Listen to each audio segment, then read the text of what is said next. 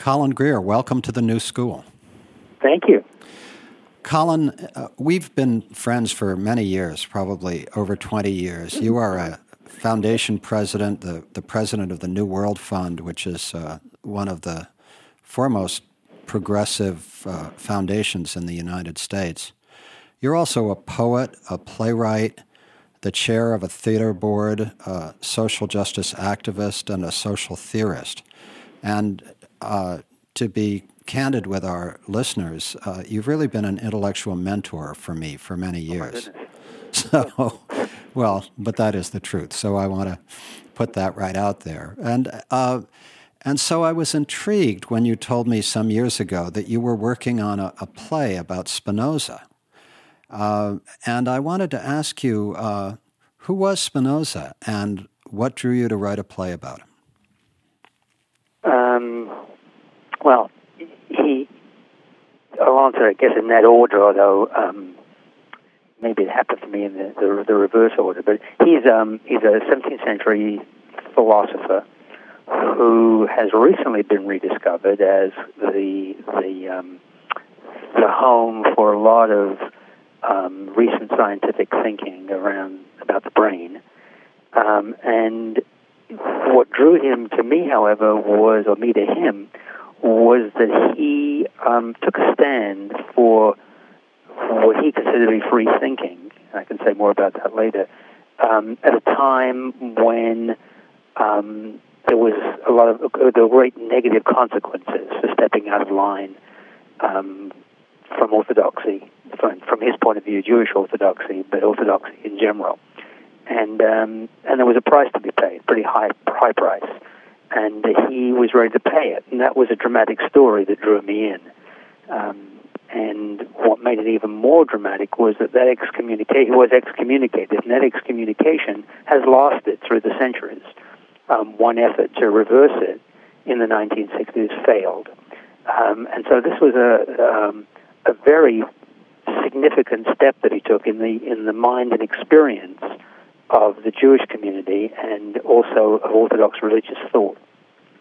Now, he was a Dutch Jew, right? He was actually a Spanish Jew that was escaped to Holland during the oppression of Jews from Spain and following the expulsion. But he was a family of Marranos who had converted to Christianity but hadn't really converted. Right. And at that time, the repression in Spain was horrific. It was a very difficult time. Yeah. Yeah. And so they come to Amsterdam, right? Mm-hmm. And in Amsterdam, there is a community of Jews, many of whom are Marranos who converted to Christianity. And so they really have to reinvent what it means to be Jewish because the Amsterdam authorities don't want free-thinking Jews there. They want religious Jews. Exactly. And that's the tension that I think is the trans-historical tension, that this is a man whose view of the world was so important to his own sense of authenticity that he trusted it against the judgment of his peers in the Jewish community who felt that he was putting the whole community at risk. Right, and as a young man, he's considered one of the rising stars of the Orthodox Jewish community. He is slated to become one of their religious leaders in some sense. He would have been a significant Jewish leader. Right. Except that very early on, he was reinterpreting the meaning of God for Jewish faith. Right. And so that sense that Spinoza had of what is God, that he reinterpreted, that remains in philosophy, in contemporary philosophy, what many philosophers regard as one of the most cogent arguments for God. Yeah, it is. It's interesting that whenever I think about and read Spinoza, I'm reminded of Richard Rorty's claim that the major function of philosophy is to entertain philosophers. Right. And that if you're lucky, it helps you think more clearly. But it is an internal game, and so that Spinoza is interesting in that respect because he has one point of view which he risks his life on, which is that God is in everything, not pantheistic, but the expression of God is in everything, not that God himself is in everything, but that we are all reflections. It's actually a medieval thought that he finds independently. But at the same time, while he challenges the orthodox stories of Bible narrative and Bible interpretation, he also says that ordinary people need their stories, so that the vertical journey that he's taking is a journey that he needs, and he invites philosophers to join, but in fact does not believe that the populace at large is capable of it. Now, for many years, in fact, after his death, he was condemned by philosophers, even though some of them secretly read him. Yeah. He was accused of being an atheist, and Leibniz played the game of accusing him of being an atheist and sharing his point of view at the same time. And when was he really rediscovered by philosophers? With the respect that he has now, it's probably only 30 years. Uh-huh. And partly because of neuroscience. Uh-huh. Wasn't there a period in the... I'm trying to remember the exact dates, but there's a period in German philosophy earlier than that where they begin to recognize the contribution he made. Yeah, well, it's when Leibniz is sort of embraced, so Spinoza too, because they go together in many ways. Right, but didn't so he's excommunicated. The impact of the excommunication is purely an orthodox religious one. He's never been insignificant as a philosopher. Right. But his current significance is quite unique throughout the history of his the memory of his work. Mm-hmm. My memory is that Hegel, for example, said you're either a Spinozist or you're not a philosopher, for example. Yes, but it didn't lead to serious study of Spinoza. And Goethe embraced him. Yeah. And of course Nietzsche famously said that at last in Spinoza he had found his precursor. Right, and that's because of he interpreted Spinoza as rejecting religion. Mm-hmm. Rejecting the idea of God, which Spinoza did not do. Mm-hmm. So, and we can talk more about the broad impact Spinoza's had on cultural and philosophical history, but I want to return to your play. What did you bring out from Spinoza's life and thought in your play? Can you describe to us sort of how the play works? Yeah, I can describe it in general. Then I'll tell you what are the two important things in it for me.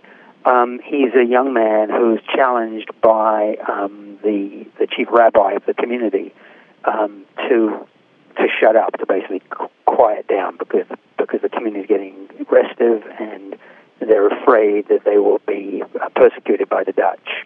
And there is a great deal of religious persecution in Holland. It's not against Jews; it's against Catholics. So there's a great fear that it's around the corner. And he, in the play, rejects that fear and argues that the fear is based on atavistic beliefs and that bad beliefs in the end can't protect you. And he's actually in love. There's a fictional dimension to the play in which he's in love with the rabbi's daughter. And the daughter inveighs on him to be quiet, because the difference is his pursuit of the truth can't be as important as the truth of his love. And they struggle around that a little bit. And she commits suicide because she can't be the woman that he can let her be in the community without him, because he's open to her intellect. And as he learns of her death, he goes into a fantasy sequence in which Rabbi Mendoza, who is the chief rabbi, becomes an agent of the devil and tempts him in a kind of Faustian way to claim power and privilege by being in charge of whatever new story he wants to create, as long as the story is compatible with the tradition of religious stories. And he goes through the dark night of the soul in St. John's terms, and in the end destroys the visions that are tormenting him. And the visions are the devil and the devil's angel, who is Esther, reincarnated as a ghost. And having triumphed over them, he realizes that he has to live a life away from the community. He has to live in loneliness, that he cannot have relationships, that his ideas are too important for him, and the risk in relationship is too great. So he basically exiles himself. And the play ends with a conversation with his closest friend from the Jewish community, in which he both recognizes and laments the fact that he will be a lonely man. Oh, remarkable, remarkable. Wasn't there another play or perhaps film about Spinoza that was done recently? I can't remember. Yeah, David Ives did a play about the trial, the actual excommunication. Oh, I see. Did you enjoy that? Did you find it interesting? Uh-huh. No, I thought it was. I like David's work. He's a comedy writer by and large. Mm-hmm. The play is superficial. Mm-hmm. My mind ended up being thought of that way, but I tried for greater depth. Mm-hmm. And so, in terms of your own beliefs, would you consider yourself a Spinozist? No. How would you describe your own beliefs, your own perspective? Well, there are two, as I said earlier, there are two dimensions to the Spinozian point of view that interest me. One is the vertical horizontal axis, that how one lives in relationship to higher values on the vertical plane, and informs one's life on the horizontal and material plane with that understanding. That's the challenge he presents. And he actually resolves it by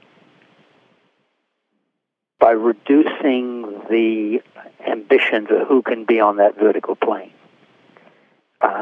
So in the end, it's, even though he talks about a democratic, sovereign state in the politics, he actually excludes a democratic base from participation in that. So he never, I hope I'm not rambling here, but even when he's talking about the brain and the mind, he deals with democracy, he deals with the mind-body question, he deals with aesthetics as though they're unrelated to the question of God. That's a theological question. So that the vertical horizontal axis is not a place where you resolve the tensions in all those other dimensions. It's just about how you talk about God and human life. Uh-huh. And so the important thing for me is the challenge of how do you bring those forces together? I was thinking about this the other day in relation to this may be a leak, but I hope it will be instructive. In relation to Sarah Palin, there's a huge amount of comedy around her use of the notes on her palm. Right. And from my point of view, that captures, in a sense, a problem with Spinoza and a problem with any progressive intellectual thought and political leadership. That's, in a sense, that's her claim to fame. We all do that. Who as a child didn't take an exam and put notes on their hand if they could? The Palm Pilot is now the order of the day for getting quick access to information you don't remember. She is presenting herself as the person the public at large will recognize themselves to be. And then there's a group that she would call elite. I don't think that's the right way to terminate it, but it would include me, who laugh at her inability to be the higher level person we aspire to for ourselves. But we haven't reached it. So from our aspiration, we're critical, and we cut ourselves off from a conversation with people who identify with her. We identify against her to claim the ideal we're struggling to achieve, but it creates an enormous gap. And I think that enormous gap is exactly what allowed Spinoza not to understand that his community was actually at risk. That he was somehow above that, because he had an aspiration for himself that he identified with his authenticity. That's where he's a modernist philosopher. This is where authenticity enters into the dialogue and becomes a political force. Right. And as many people regard him as the first modernist philosopher, isn't that true? Yeah. He's had an extraordinary cultural impact. Let's just talk about that for a moment. In looking at the not always accurate but nonetheless instructive Wikipedia piece on him, on his modern relevance. And so they cite just an extraordinary range of people, from Karl Marx to George Santayana, Ludwig Wittgenstein. We've mentioned Nietzsche. Leo Strauss famously argued with Spinoza, and Strauss's argument is picked up again by Rebecca Neuberger-Goldstein, who wrote a book called Arguing with Spinoza, and a more recent book that I just read called 36 Arguments for the Existence of God. And the last of those arguments is the Spinoza argument, which she regards as the strongest of all the arguments. So there's this sense, even in addition to the powerful impact he's had on mind-body science, there's this sense that he continues to actually be relevant to contemporary philosophy. Yeah, but to philosophy. I mean, that's the rorty point. Right. It doesn't resolve the political, philosophical problem. Right, it doesn't. And most philosophers don't allow it to raise that problem. Right. And let's go to that in a moment, but just staying with the philosophical issue, as I understand the philosophical issue, Strauss and others say, in effect, that his premise that the universe can be understood by reason is itself a leap of faith. Absolutely. And it's a leap of faith just as great as a belief in some orthodoxy. Yeah. Derrida probably summarized that well when he said that that logic is itself an act of faith. Right. Now, do you personally? This is actually a very interesting question to me. Do you personally share that sense that the universe can be understood by logic, by reason, or do you feel that the universe is essentially mysterious? I'm not sure those are contradictory. Okay, right. Fair enough. I think it is essentially mysterious, and it's an invitation to try to penetrate the mystery.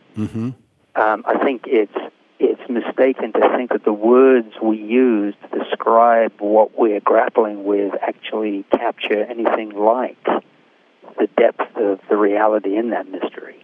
And so that when you debate one point of view of faith with another point of view of faith, you're really only arguing about words. And unless you can use the word faith with a feeling of depth attached to it that lets you know the limitation of the lexicon of your reason, then you're in fact imposing an orthodoxy. Now, Spinoza had three levels of relating to the world, to reason.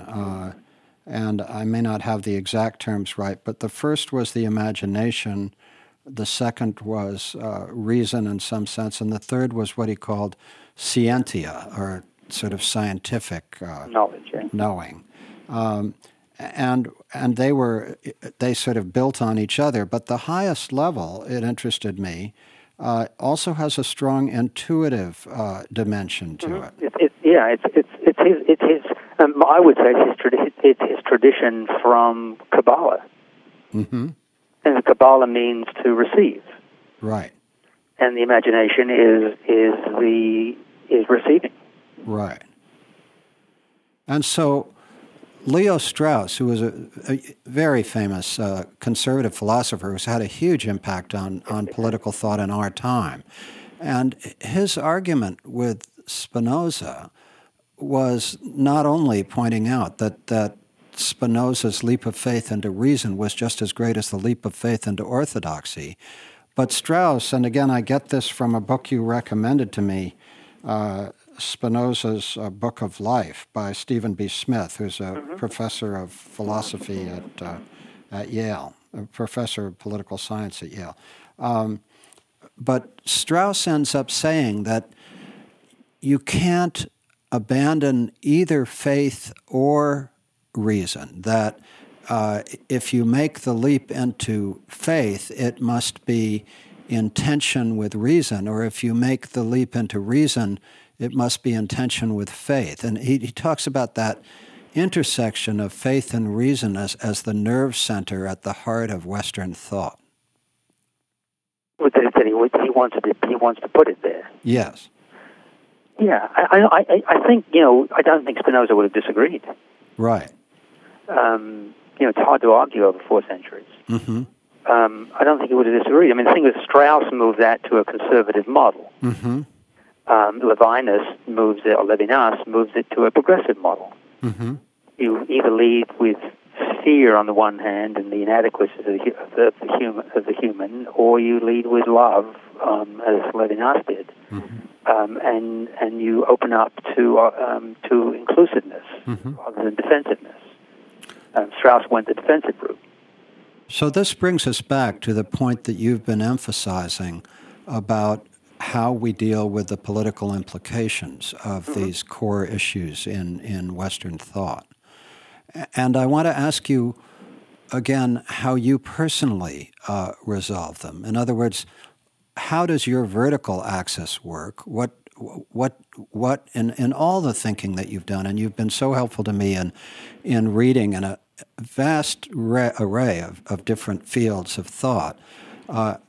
How do you, and I've never asked you this, how do you personally describe your vertical axis, and how does it relate to the very remarkable work you've done on the horizontal axis of being a social philosopher and activist in the world? Well, Michael, that's a huge question. Well, it is, but it's a good question for us to discuss. Yeah.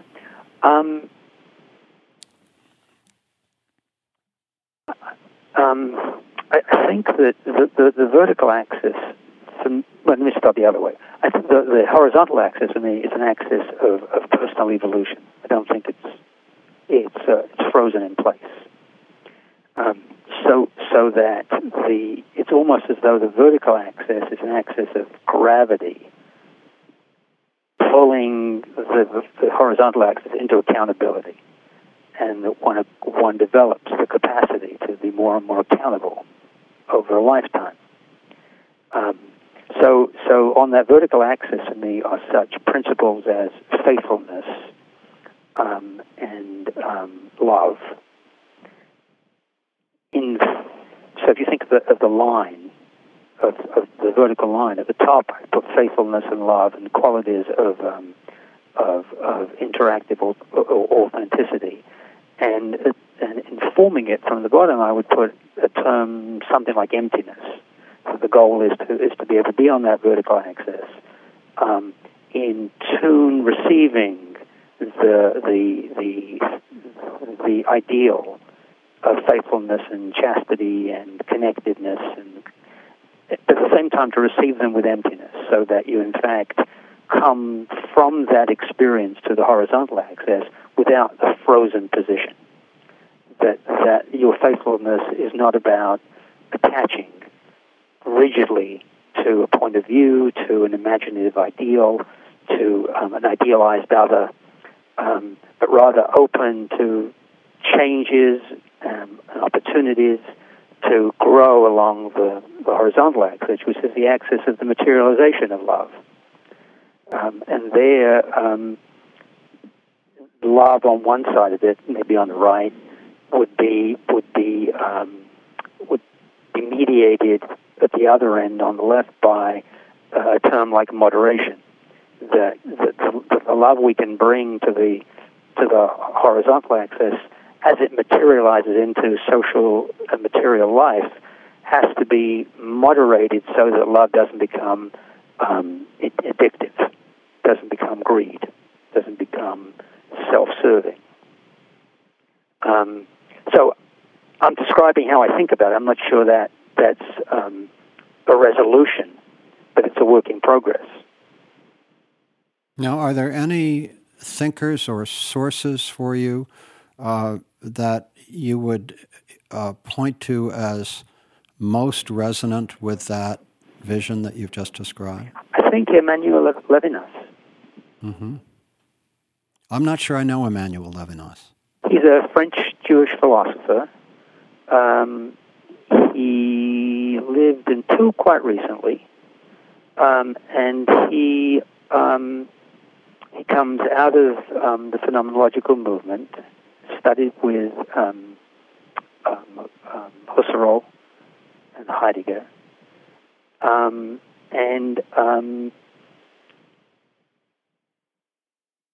his work. There's several works on otherness, which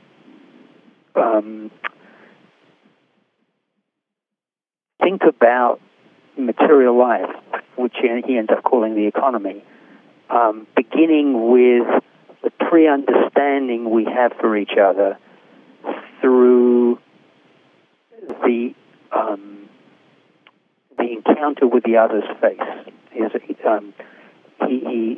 His first works are about how we see each other through the face and mobilize a self in relation to what we see on the outside, and that pre-verbal encounter with the other sets in motion a set of, drives in the Freudian sense, and reason in the Spinozian sense, that we're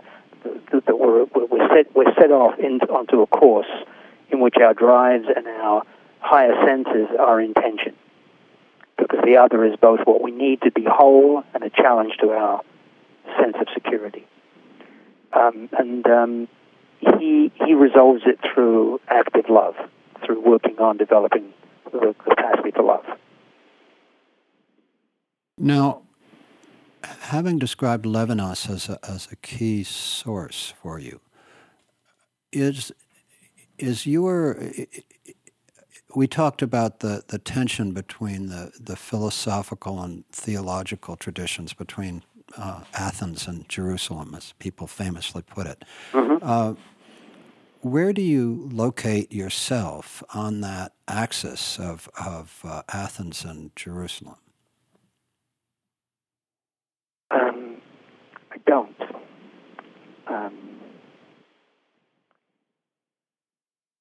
I think that I'm with Rorty here. I think philosophy is moribund when it does that.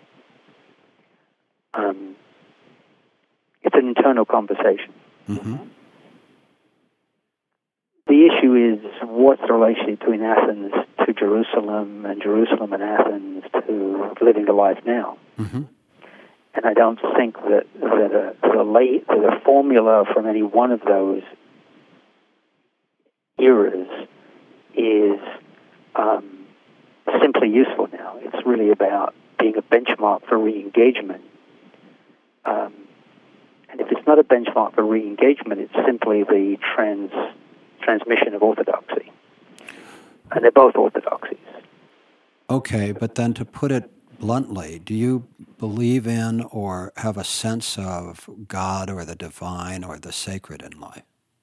Yeah. I think the Nordic idea of God, and where that word comes from, is really a way of describing what's beyond our understanding. So I think that again, just as you use the word Athens or you use the word Jerusalem, the word God is equally limiting. It's a shorthand for what is totally beyond our understanding, but not beyond our imagination, Mm-hmm. and that's sacred. Mm-hmm. And when the world is out of touch with the sacred, then people are out of touch with each other. And if the world has toxified the sacred, occupied it with false premises and destructive armies, the sacred will turn around and bite us. Mm-hmm. So I think it can't be colonized. It has to be kept open space. Mm-hmm. Part of your description of that vertical axis for you, the fact that there's not a fixed place, but that it's a movement through life toward Mm-hmm. greater accountability and chastity and love and Faithfulness. and part of that journey sounds a lot like what Carl Jung described as individuation. Yes, absolutely. I think that his distinction between individualism and individuation is a tremendous contribution. And despite Jung's flirtation with Nazi thought, have you found Jung's perspective to be valuable in the evolution of your own thinking? Yes, I have. I once toyed with writing a book. I got laughed when I was at a tenure meeting, when I was given tenure. I talked about a book I was planning to write that they literally laughed at me about, which was I wanted to write about Jung and Marx. Uh-huh. Because I think that Marx's final ideal of human fellowship is informed by the Jungian perspective. How beautiful. And for you, are Jung and Marx two key thinkers or investigators in your own journey? They have been, absolutely. Mm-hmm. Yeah, if there were shoulders I stand on, they're definitely among them. How interesting. And I want to go back to the beginning of your journey, which I found so fascinating. You grew up in England in an Orthodox Jewish family in London, is that correct? In the East End of London, yeah. Right. And if I remember correctly, your father owned a little, candy and... A sweet shop. A sweet shop. Yeah.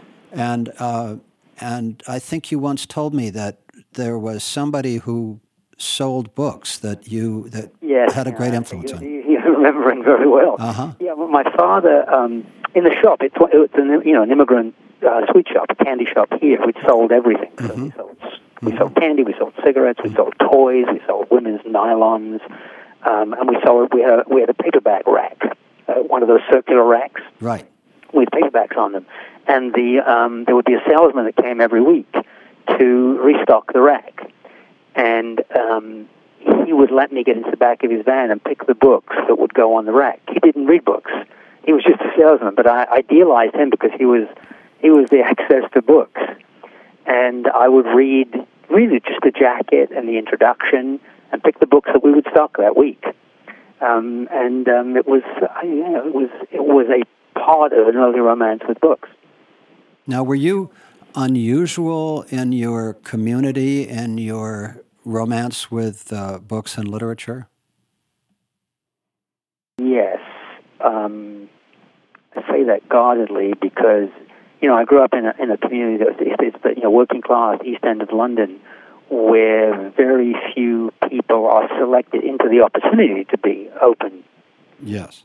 To learning. So I had a family that determined that I would be, and a culture because I was unusual coming to school. My parents bought the Encyclopedia Britannica and the King's English Dictionary when I was 3 months old. So they had ambitions for you. For me. Yes. Yeah, for me, not for my brother, but for me. Mm-hmm. And that was so it was predetermined in a way. The one thing that I think was uniquely me, and I don't know, I think that was a given, was that my parents were, like most of the people we grew up with, very insular and easily offended, and people could be cut off and never spoken to again. Like Spinoza. Like Spinoza. Yeah, like Spinoza. Mm-hmm. And from very early on, I would almost defiantly speak to the people they no longer would speak to. Like Spinoza. Like Spinoza. Uh-huh. Yeah. Yeah, Spinoza, interestingly enough, Spinoza would go to local churches. I mean, it's an interesting contradiction given what he thought about the masses. But he would go to churches to try to understand what people got from it. Mm-hmm. And where did your family come from? Had they been in England for a long time, or were they immigrants? My grandparents came from Poland. Uh-huh. Uh-huh. 1912. So what was your trajectory up from working class East London to the United States? What were the stages of that journey? I was at a university selection grammar school. I fell in love with theater and was originally bound to go into theater. I was offered a position, a very junior apprenticeship position with the Royal Shakespeare Company. And at the same time, I was accepted at London School of Economics. And I was told by Peter Brook that I could not do both, that I would have to choose. And I went to LSE.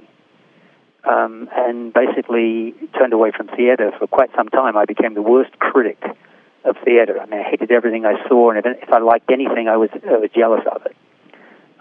Took years to undo that. But at LSE, I was bored out of my mind and felt very caught between cultures because it was a very upper-class culture. And there was a young American scholar doing a doctoral fellowship, teaching a course on American history. And he wore this amazingly attractive three-button suit in a daring kind of color. And I sort of identified with him. I fell in love with him and began to specialize in American history. And then when I got to doctoral study, by then I was really interested in, I was teaching part-time at a high school in England, which had gone to 6% black, and they were panic-stricken. And I was fascinated by racial problems in America. So I focused a doctoral dissertation on that and came here to collect data. Came to the United States. Mm-hmm. Where I discovered your father writing in a popular magazine and thought, one can actually be an academic that speaks to the world. Uh-huh. That being Max Lerner. Yeah. And so you graduated from LSE? Mm-hmm. And did you then find a job in the United States? I came here. This could be a story all of itself, Michael. I came here, and I had a green card because I was assured in 1965 that with my education and the fact that I wasn't an American citizen, that I would not be subject to the draft. And I came here, and within 3 weeks, I got my papers. Uh-huh. And had to go down to Whitehall and get the health test and did all the things that one does not to go to Vietnam. Mm-hmm. And was successful because of a very quirky set of events, extremely quirky. And I had written a letter to Mobilization for Youth, which you may remember at the time was one of the Great Society programs in New York City, and suggested to them that I was an out-of-work graduate student from England who was studying immigration and race in America, and since they were providing services along such dimensions, my studies could be helpful. And the letter hit a woman there, was received by a woman there, Hannah Levin, who said, "I love this letter, but we have no work for you. But my sister at Columbia, Miriam Goldberg, a psychologist, has an opening, and I'm going to call her, and you should go up there." So I went up there, and Miriam hired me as a teaching assistant. How fascinating! And that was really how I got rooted in the Academy in America. So you then ultimately became a professor of social thought? Is that correct? History and social theory. Yeah. And that was at. When I was tenured, it was at Brooklyn College. At Brooklyn College. Yeah, I edited social magazine. And then you ended up being an editor of a major intellectual periodical, if I remember correctly. Social Policy magazine. Social Policy. Okay. I just wanted to establish that trajectory, and then from there, you were hired to be the president of the New World Fund. Is that correct? Yes. And just for those listeners who obviously don't know that. At the New World Fund, and I've studied philanthropy and we've worked in this field together for many years, you really did and continue to do some very extraordinary things with progressive social philanthropy. And so what is completely fascinating to me is that you have this day job as a foundation president, but then at night, often for 8 hours, you also have this complete theater life, which goes back to your childhood romance with theater. Yes. So it's an extraordinary combination of skills. Circling back to Spinoza again, you say you're not a Spinozist, but that clearly the resonances for your life are very real. Yes. And reading, and I haven't read the primary documents. I looked at them. I haven't read directly in Spinoza's thought very much yet, and I wanted to talk to you first.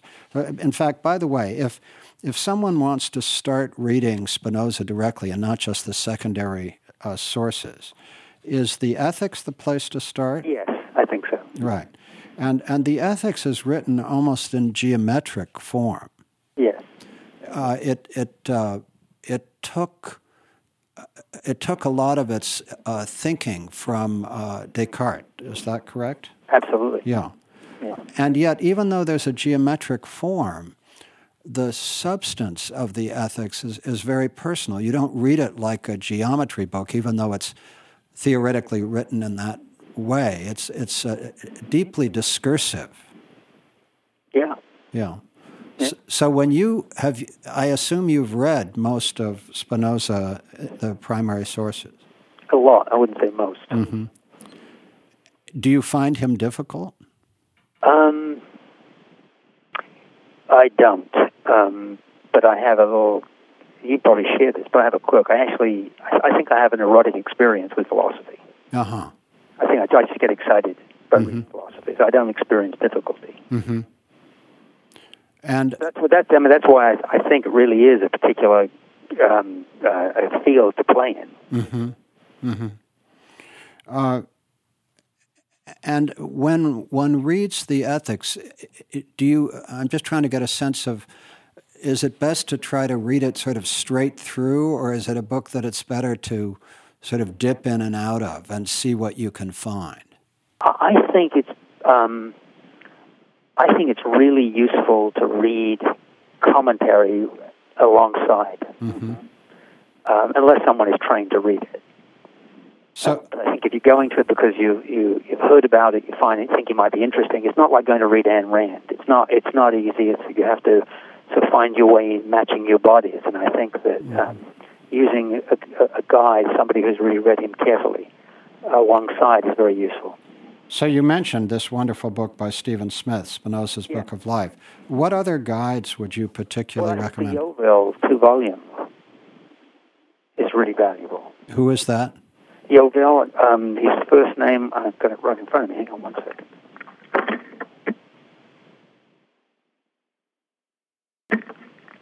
He's an Israeli philosopher. It's Yirmiyahu Yovel, Yovel. Mm-hmm.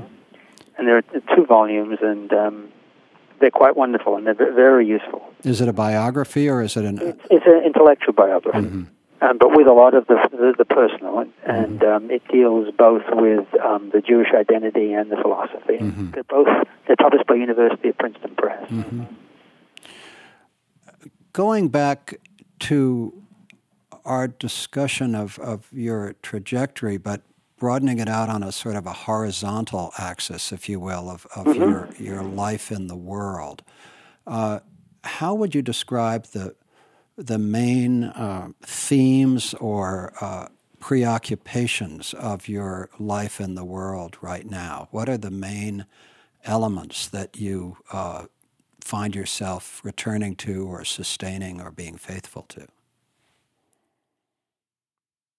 You mean issues and concerns yes. versus institutions? Mm-hmm. Yeah. Well, one of the things I love about theater is that there is no theater until there's collaboration. That the 2 elements of theater beyond the writing are that there must be collaboration in a very rich way, where people bring their intellects and imaginations to bear on a piece of work that didn't begin as theirs. And then they have to produce a product that then is seen by a larger world. That process is one we have a very hard time delivering on when it comes to a social and political agenda. That both the task of having an ear to the ground so that what you write is resonant, having collaborators who will help it grow and not freeze it in place, and the readiness to have a public engage it and have it be tested in a way that it becomes separate from you, are elements that I struggle with in the social and political environment. So early on, I talked about Sarah Palin. That's one example, but then, more cogently, I think the ideas that we progressives, and let me identify myself that way, the progressives who are concerned with changing the world as evidenced through the conditions at the bottom, kind of a Rawlsian perspective that the way people live at the bottom, poor people, people who are underused and underfulfilled, that the quality of their lives is the measure of the society. If that's a perspective from which you come, then how to do that, how to move in that direction, and actually respect the people living in those conditions, even when their point of view, when their worldview is in opposition to your own, is, I think, a task that we have barely named, let alone resolved. I think it keeps getting in our way, because ultimately, even when we talk about respect for those for whom we want to be in service, we actually don't respect them to the extent that when they throw up our shadow, we reject them rather than recognize our shadow. I actually deeply agree with that, and it's fascinated me for a long time.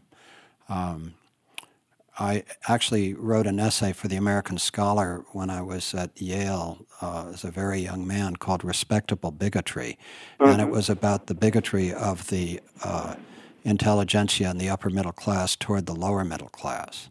And, the disdain of the students for the police and the way they looked at the world and so forth. And I saw an alliance between sort of the upper middle class and the poor, but another alliance between the wealthy and the lower middle class. So you sort of skip a class.